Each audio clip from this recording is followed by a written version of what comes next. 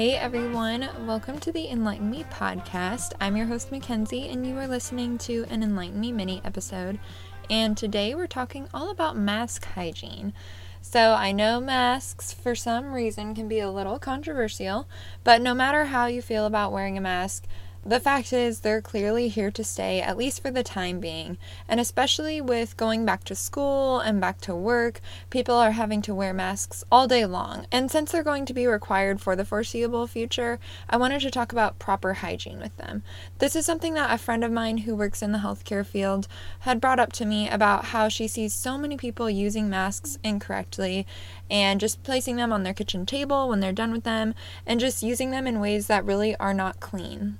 To be totally honest, I didn't know about this until she brought it up, so I was glad that she did. So I've done a lot of research and tried to figure out the best proper hygiene for those reusable masks. According to an article published by LLU Health in June, they said that cloth masks can be carriers of bacteria and viruses when not properly cleaned. So that means if you're not taking good care of your mask, it can actually carry the coronavirus with it. So let's make sure that these masks are actually doing their job and keeping us safe. And I want to point out that I'm referring specifically to the reusable cloth masks in this episode. From what I've read, it's pretty important that you do have a reusable cloth mask to use, and actually multiples, which I'll get to in a minute, because the hospital grade masks are critical supplies right now. So I'm just talking about the reusable masks today and how to take care of those. Like I said, I've done a lot of research. I used the CDC for some of my research, but I know that a lot of people are not very trusting of the government right now, which I totally understand. So I used other sources too. I used the Mayo Clinic, Johns Hopkins, and even some news sources like USA Today that you'll hear me reference. So, from what I have read, I can tell you that masks should fit snugly and cover your nose and your mouth. We all know that. Most of us know how to wear them. But something else that a lot of people don't realize is that multiple layers of fabric are better.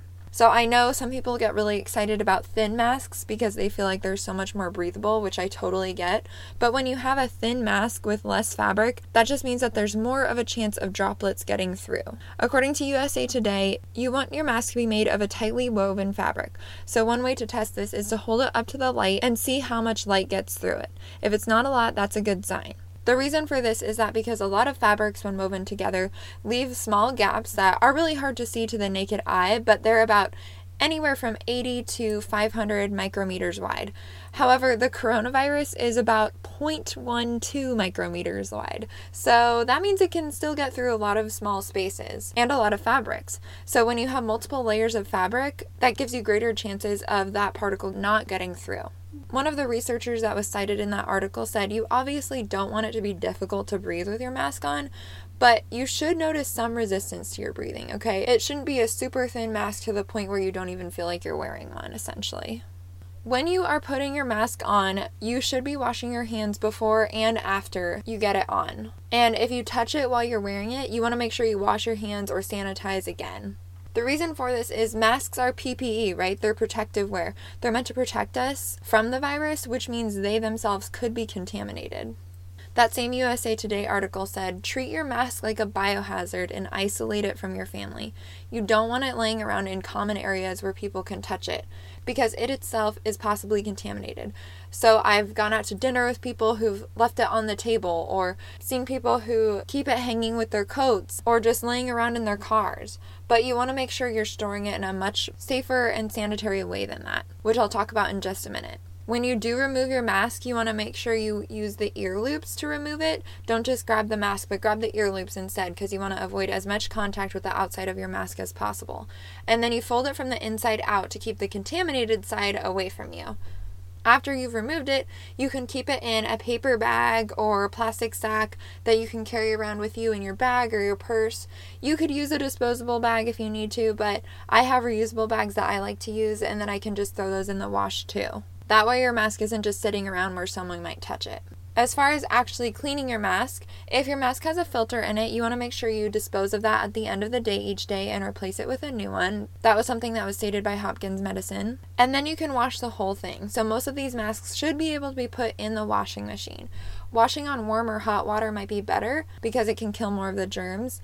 And if your washing machine has a sanitizing cycle, you could use that. But really, using cold water, as long as you're using laundry soap, is totally fine. The key here is how often you're washing your mask. So your masks should be getting washed at the end of the day, each day after use, okay? So after you've worn your mask for the day, you want to take it off just like how I told you, in the safest way possible. Put it in a bag until you get home, and then throw it straight in the wash.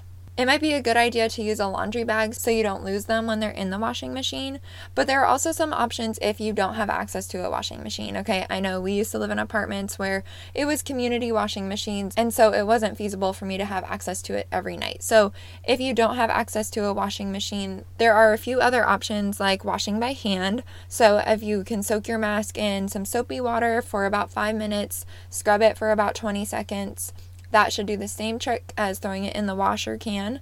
Something else I read was that if you have a pressure cooker, you can actually sanitize your mask using that. Okay, I don't have a pressure cooker, but if you do, maybe that would work for you. You'll have to look up that one to see how exactly it works, but some medical professionals have said that it is effective. Another method is to place your mask in a brown paper sack and leave it in a warm spot that gets sunlight, so like a windowsill or something like that, for 2 days. After that, the virus will become inactive. That obviously takes a little more time than just hand washing it or putting it in the washing machine, so that wouldn't be my first go-to method, but if you want to save a little water, there you go. As far as drying your mask after it has been washed, hanging it in direct sunlight is actually the best way to dry it. You can put it in the dryer, but hanging it in direct sunlight has a lot of benefits. That LLU Health article that I referenced earlier said this: ultraviolet light from the sun can kill up to 99.99% of pathogens on the sun-facing surface of a mask if it is left in the bright sun during the middle of a day for at least 1 hour. It is best to allow masks to be exposed to the sun and heat for an entire day, flipping it over midday. Hang the dry masks or construct a dedicated portable box or surface for solar disinfection. The sun is so amazing, isn't it? It can disinfect our stuff. I love air drying things out in the sun, like my linens or my son's cloth diapers that he uses. And you can even do it with your mask. So how awesome is that? Save some energy that way, right? Now, if you are feeling overwhelmed with the fact that you have to actually start washing your mask every day, that is okay. One strategy that you might want to invest in is to have multiple masks on hand so you can rotate them in and out and you don't have to worry about washing them each night, okay? Maybe you want to get 5 masks for each day of the working week, and then that way on the weekend you can wash your masks and you're ready to go again for the next week to come. I think having at least a few masks on hand is great because most likely not all of us will have time to do laundry each night. Now, like I said, if you don't have a full load of laundry to do, hand washing is probably a better and more eco-friendly alternative, but nonetheless, that still takes a little bit of time, so having multiple masks is probably pretty helpful. But I want to point out with this that you still want to make sure you are buying your masks ethically. As you know, if you've listened to the show before, you know I'm really passionate about not contributing to fast fashion. And masks are a way that people are contributing to the problem without even realizing it.